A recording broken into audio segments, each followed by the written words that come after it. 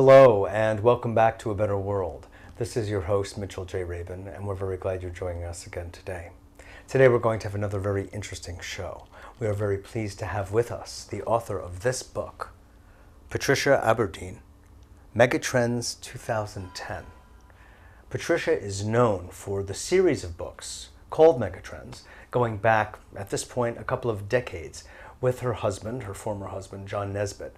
And they have been trendsetters, really, in following and tracking what has been going on in our society, largely economically, and looking at the implications and the ramifications of what's happening next. For instance, from the industrial age to the information age, well, now there's another major quantum leap happening that Patricia has seen and has written about in this book. I'll tell you, it's a very fascinating book, and it's something that is going to help bring us into the world that I feel that in our guts we all knew was possible. The subtitle I really want to make note of is The Rise of Conscious Capitalism. You've probably heard phrases like compassionate capitalism or capitalism with a heart. Well, here we begin to see that not only is it nice to have such things, but it's also economically advantageous. So without further ado, I want to bring Patricia on so you can hear from the woman herself about this very juicy, very hot topic as we watch ourselves steer capitalism into a higher and nobler direction. Hi, Patricia. Hi, Mitchell. Great to have you. Thrilled to be here, and I want to acknowledge you for the wonderful work that you do and the wonderful show that you have. Oh, thank you very much.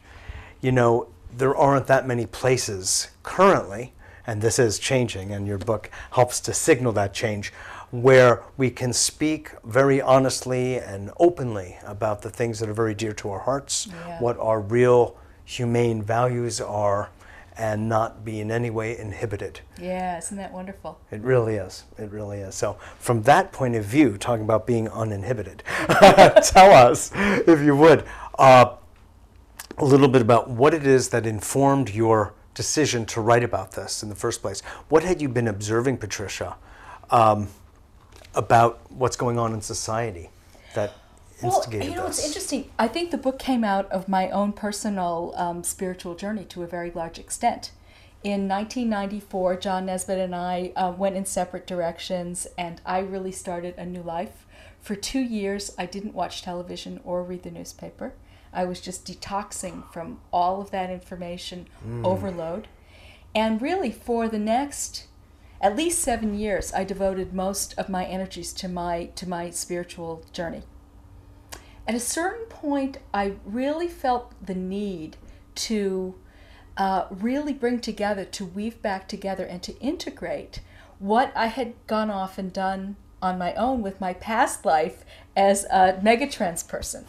And I thought perhaps I'll write something on leadership, perhaps I'll write something on business principles, and I actually wrote another book that never got published. And then I was at a conference. Called what? Well, it had so many different titles. I don't know. The last title. That's why it didn't get published. That might have been part of it. But the last one was called "In Search of Corporate Soul," and it was a blessing that it never got published. Really? Because I was growing and developing, and it would have been just not the best thing for me. I was really Spirit put me on a real long delay course. Long delay course. And then I was I spoke about this stuff in Corporate Soul a lot, and I met a wonderful woman, Barbara Waugh from Hewlett Packard, who I talk about a lot in chapter 3 of the book. And she said, you know what, all that stuff, do a Megatrends book. And I'll talk about all this spiritual stuff and spirituality and business from a Megatrends point of view. And I was like, no way, I'm not going to do that. I've written my Megatrends books. But her idea just wouldn't leave me alone. And then I received clear guidance from within to do that. So that's what I did. So that's what I did. So interesting. And yet you are wholly focused or largely focused on the subject of spiritualizing capitalism, spiritualizing big and small business. Without doubt. And the breakthrough for me came. My heart was always with spirituality and business. And people I know were very interested in socially responsible investment and corporate social responsibility. And my attitude was, well, that's neat, that's cool, but I don't see how it relates. And then one day I was like, oh my God, they're two sides of the same coin. One is about restoring morals in an inward sense, and values, and the other one is about acting on your values and living actively in the world through advocacy of corporate social responsibility and through the often very profitable route of socially responsible investing. Absolutely. I hope we'll get to some examples on that, because I was giving please. I was giving a talk on about my book the other day in Manhattan in a restaurant to some corporate people. And someone came over to me later and they said, the waiters want to know what was that socially responsible mutual fund you were talking about? I thought, this is great. This is fabulous. Great. Everybody's listening, right? It's great. When Patricia talks, everyone listens. So, what was the fund? We'll let everybody in on it. Well, there is a wonderful fund called the Winslow Green Growth Fund. It's out of Boston. And I was talking about how 2003 was a wonderful year for stocks. The S&P 500, the Standard & Poor's largest 500 companies, which is a benchmark against which performance is often measured, rose 28%, so that was great. And then there is this fund called the Vice Fund, which is the antithesis of corporate social responsibility. They invest in all of the horrible things, in tobacco, in armaments, in alcohol, if you can believe that. But there is such a fund. Well, probably, for all I know. But they make it, they have this attitude. Anyway, they went up 33%, so Vice paid, but not as well as Virtue paid, because the Winslow Green Growth Fund, which invests only in green, clean, innovative, largely technology, but not exclusively. They also invest in Whole Foods, for example, grew 91.7% in 2003. Then it took a little When you say grow, that means they attracted that much more money. No, if you invested $10 in it. Oh, you're saying the return was 91%? The return was 91%. It went up 91% in 1 year. Oh, my word. It's outrageous. And that's clean, green technology, Winslow Green Growth Fund. And today... Why didn't you call me about this? Why didn't I call myself? But today... Amazing. Yeah. Today, in the past year, of course, oil prices have gone up. But the Winslow Green Growth Fund has matched the performance. The last time I checked it, this always changes, but about 10 days ago when I checked it, it beat both Exxon and Chevron. So clean, green technology with the price of oil going sky high is taking off. And that reminds me of a basic principle that I talk about at the beginning of the book, which is that the reason we are standing on the threshold of social and economic transformation because we're at the crossroads of new values that have been coming up from the grassroots and economic necessity. And the economic necessity in free enterprise of the tech bubble, of the market crash, of the accounting scandals, has opened the door, and many more that I won't go on to say, CEOs in jail, has opened the door within mainstream capitalism for people to take a fresh look at socially responsible investing, at spirituality in business, at all of the shareholder resolutions, and at the values-driven consumer. So in Megatrends 2010, I draw from all these different areas, 7 different trends that together constitute the megatrend of conscious capitalism, from values-driven consumers who go shopping with their values and want the products that they buy to reflect their values, the environment, for example, health, for example, safety, things like this, to the socially responsible investing. And just to finish up with that, and then we've kind of hit the main points of socially responsible investing. After the accounting scandals, so the dollar amount in socially responsible mutual funds increased 7% in the 2-year period, and the dollar amount in the rest of the fund universe, which is much larger, decreased 3%. So the corporate accounting scandal sent investors straight into the arms of the socially responsible funds. Very interesting. Very interesting. Very interesting. This is a signal, folks, being broadcast around the world. Yes, it is. That doing good, you can do well. Very much so. That is a principle at hand. That is a principle that informs all of Megatrends 2010. Yes, exactly. Now, it's always been my conviction, Patricia, and I knew it to be so. I know it to be so. And it's funny, even though I might be considered liberal or beyond somehow politically, I don't think so. I think I'm actually very conservative. Interesting. And conservative really is, to respect the word in the English language, means to conserve what is happening. I consider what's going on with the kind of the Republican Party, this notion of them being conservative, is a radical mistake, if you will. Well, especially when you look at the budget. I mean, if there's one thing a conservative stands for, it's balancing the budget. Exactly. And we have budget deficits for all these extravagant, horrible... Oh my God, they're bankrupting the United States government. But even short of that, conserving natural resources. There you go. So to be conservative means not to exploit and drill in the Arctic refuge. It means to absolutely leave it pristinely and to find other ways. Actually, to be involved in renewable resources is the proper conservative view.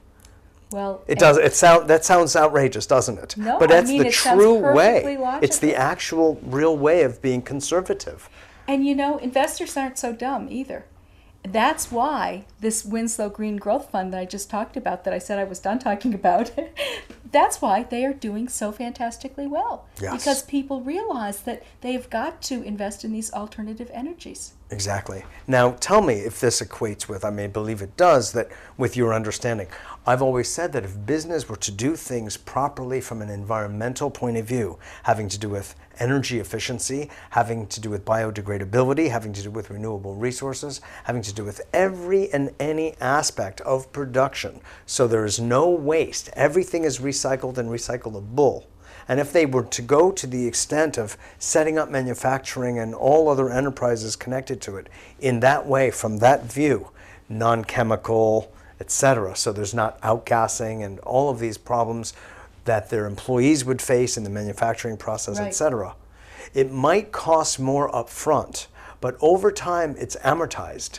And they will end up being such winners in the long run because they won't be facing lawsuits like GE with PCBs in the Hudson River. They won't be facing major lawsuits and litigation, etc., that all these other large companies are facing because they keep despoiling the earth. Absolutely. Doesn't it make sense? It makes perfect sense. And in fact, some of those cost savings are realized more upfront. Chiquita Brands is an interesting company. Their past life was as a very sort of horrible company called United Fruit. They did all kinds of bad things in Central America. Oppression of the workers. They have just the worst reputation. Well, they ended up in bankruptcy. So that was good. And they emerged out of exactly. They emerged out of bankruptcy with new leadership, with a new board, and at that point they shifted completely to an environmental emphasis. They cut billions of dollars out of their agrochemical budget by moving to more natural methods, and started putting the company back on its economic feet. And they have won many awards from environmental companies. And in fact, they appear on... Or associations. Associations, exactly, precisely, thank you. They appear on a short list that I'd really like all the viewers to know about. It comes out of a woman near New York. I think she lives on Long Island, called Rana Fried, and she has a .com type of company called sustainablebusiness.com. Each year she comes out with a list of the top 20 sustainable businesses. This is not in the U.S., this is in the world. And as you know, Europe is way ahead of us. So there are lots of non-U.S. companies. But Chiquita has made it, has made the top 20. Whole Foods has made the top 20. Timberland often makes the top 20 of companies whose whole culture involves sustainability. And these are companies that are quite viable financially. Quite good investments, all of them. That is excellent. What are other examples that you have seen? I mean, we know that currently the ratio is not a good one. There is this old paradigm, and we consider it old paradigm, but it's business as usual. Right. And cut corners, do everything you can, think not of the employee, think not of the environment, just make a quick buck because they're driven by the quarterly statements to the shareholders. Right, and quickly, that brand of capitalism, what I would call unconscious capitalism, yes, because it says profit first, last, and always, and in between, no matter what the cost is. As a matter of fact, we'd prefer to stay unconscious about what the yes, cost is. That brand of capitalism was summarized brilliantly by Milton Friedman in an article he wrote in 1970 called "The Social Responsibility of Business is to Increase Profits." By 2001, 2002, we got to see what a distortion that puts profit as the center instead of as the metric that attempts to measure how viable an organization is by putting profit as the purpose. We watched the old-fashioned capitalism preside over the demise that says it's for the shareholder, over the demise of $7 trillion in shareholder wealth. And that was the crisis of capitalism in 2001 and 2002. Through what, I mean, what was the market crash? Oh, okay. Vanished. Shareholder value completely vanished. And they're supposed to be on the side of the shareholders. Conscious capitalism sees business... Excellent point. Yeah. Conscious capitalism sees business as a whole, as a system. It says, profit's important, definitely. Shareholders are important, definitely. But because business is a system, customers, very important, they pay the bills. Customers, employees, suppliers, communities, the environment, and ultimately the earth itself are the stakeholders. They're part of it. We the conscious capitalists, we're going to make money too, but we're going to do it by making sure everybody gets their due. And because we see business as a system, because we honor all of the components of business, the whole is going to be healthier. The whole is going to thrive. And it does. And I have a couple of great studies that show that. There's a global consulting firm called Towers Perrin, and they examined 25 companies that excel in relationships with stakeholders. These are not new age companies. I mean, they're regular major American businesses, Procter & Gamble, Southwest Airlines, Coca-Cola, believe it or not. And these companies, over the course of a 15-year period, a long period of time, outperformed the S&P 500, the benchmark of the market, so to speak, by 126%. So the people who again, it's a question of we believe in holistic health. Why wouldn't we believe in holistic business? You can't just start doing bad things to your ear or doing bad things to your hand and expecting the whole to work. Of course. This is your field. Right. Well, I agree. But those numbers, Patricia, are it's extraordinary. Important to pin it down. Those it's important are to pin it down. Extraordinary. And to say that really the nickel and diming profit for the sake of profit, it's an illusion. If you're in touch with any spiritual principles, look, spirituality either works or it doesn't. That's right. It's either true or not. I mean, and it's like if the abundance that God wants us to have as individuals and even as companies is true, there's a wholeness to it. There's a heartfeltness to it. And how could you when you nickel and dime, it's sort of like in all of the books that you and I read about abundance. Exactly. If you want to have abundance, have an open heart. Be loving. Think positive thoughts. Why wouldn't it work for corporations? Be generous. Be generous. Pay and you will be paid, et cetera, et cetera. Exactly. What you're also, I totally, of course, agree. We're singing to the choir here. It's that how do companies like Enron get that message, and here's this guy who is still out of jail, even though he has sunk the ship of literally thousands upon thousands of people and billions of dollars. It's just maddening. And I do see that as a paradigm that is falling apart. But a point that can be made, and I fully appreciate everything you're saying about sort of the heart and the spirituality of everything, and it's either real or it's not real, is that even if someone did not have the heart, if let's just say there was a businessman who had, let's say, a young soul, if you will, and didn't quite get it, but just dollars, like that. That was the Holy Grail. Looked purely from that economic advantage point of view of how to treat workers, of how to maintain their good health, of reducing absenteeism. Right. And I have developed wellness programs, by the way, corporate wellness programs that can, just blossom in this new environment that you're painting in this book. And protect and preserve product material, raw material, and be conservative in the true sense, as we were talking about before, they would make so much more money.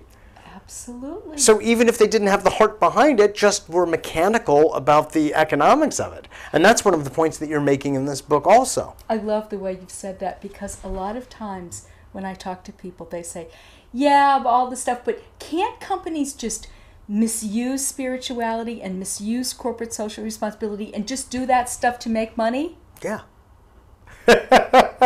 Yeah, they could. Let them. Well, exactly. That's exactly how I feel. Yeah, right. Let them. I don't know. It's kind of hard to manipulate God. Right, exactly. As they say, fake it. Not that I haven't tried. I think we all have, admittedly, right? As they say, fake it until you make it. Yeah. Let them go through the motions of doing things correctly, and then, something inside will catch up. I'm having fun, too. And right. Money. Oh, my God. This is a very different paradigm, Exactly. There are examples of wonderful things. I mean, I remember 60 Minutes did a show some time ago about a company, I think it was in North Carolina, privately held, not public, and he wants to keep it that way. They have golf courses, they have daycare centers, they have whole families who are engaged, and they interviewed some of the workers at some kind of high-tech company. They said, are you happy here? Gloriously happy. And when do you get to see your children? All the time, for every meal. Why? Well, the children are right here. There's a daycare center, there's a school, and there were the days of Pullman and Carnegie and all of that too, where there used to be towns, of course. Right. But if the goal is only profit, but if the goal is happiness, like what is that wonderful country? Is not Bhutan. Yeah, Bhutan. And again, 60 Minutes, I happen to like that one show on commercial television. They did a show on the happiness factor, the happiness quotient, and that was an integral part of what was going on in their society, that everyone had to be happy. That is great. That's so one of the things that you're saying, if I can extrapolate from many of the points you made in this book and are making right now, Patricia, is that payment comes on many levels. Oh, absolutely. Dollars is one payment, and it's a good one, and we like it. Money is good. So I like it. Me too. It's not about that. It's about happiness is also good. Health and well-being is also good. Having a good relationship between boss and worker is also good. All these reduced absenteeism because people want to get out of bed and go to serve is also good. Absolutely. And that's what I feel you are helping to promote that idea. We do that on A Better World, yes, but I know you are in such a position with your Megatrends series and so internationally known that for your voice to be coming out like this is just, it's beautiful. It's a real gift you're giving. Well, thank you. Thank you. I really feel that way. And I hope it's a gift to business as well, because, John Nesbitt and I talked about the Information Society 1,000 years ago, or perhaps it was 23 years ago, more precisely. Yeah. But, when we talked about that in Megatrends, people you helped to herald it in. Well, they thought that was really controversial. Information, how can you possibly make money on information? Well, today, the information technology sector is worth $1 trillion in the U.S. alone, but I believe that the information economy is drawing to a close, and that a fascinating new era is taking its place, and that it has to do with the more spiritual side. In a technology-driven economy, you succeed when you innovate continuously. Medtronic, wonderful company, invented pacemakers in 1957. For every product they've got on the market, they're working on 4 different upgrades for each one. So where are you going to find this innovation in business? There's only one place. The short answer, the only answer, is through the genius of human consciousness. And I use consciousness in the spiritual sense to mean the capability, the capacity to be present, That engineering, to be alert, to be aware of your awareness. That engineering whiz who is working on a complex project or problem needs to have the kind of presence that you have to have in meditation. You have to just be there. Exactly. You have to be patient. And that is where the wealth is coming from. One engineer or a small team of engineers who can do that are going to create the next killer app. That is to say, the application that's so popular that it drives hardware sales. Sure. And that's why, and create instantly a $100 billion industry. Welcome to the new economy of consciousness. Hallelujah and amen. Thank you so much. My pleasure. I mean, let's remember that Niels Bohr had a dream about, that gave rise to the new physics. Yes. So basically, Yes. It's always in those quiet, still moments that the greatest creativity bursts forth, or in dream. Right. Exactly. Alpha, theta, that's the action, right? Exactly. So, Patricia, thanks so much for your book. My pleasure. And your true gift to us all. Thank you so much. You're helping to rebirth a new economy and a new human being as a result. Thanks so much. Thank you. This is Mitchell J. Rabin for A Better World. I hope you got as stimulated by that as I did. I'm just thrilled with this kind of material seeping into the larger consciousness. Thanks again so much for joining us, and I look forward to seeing you all next week.